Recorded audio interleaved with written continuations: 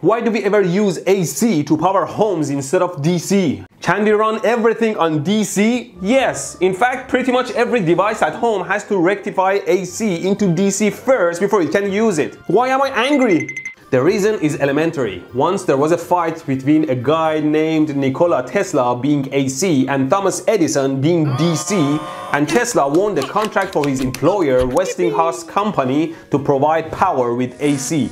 No matter how hard Thomas Edison tried to expose the dangerous nature of AC by electrocuting dogs and elephants in public. Wow.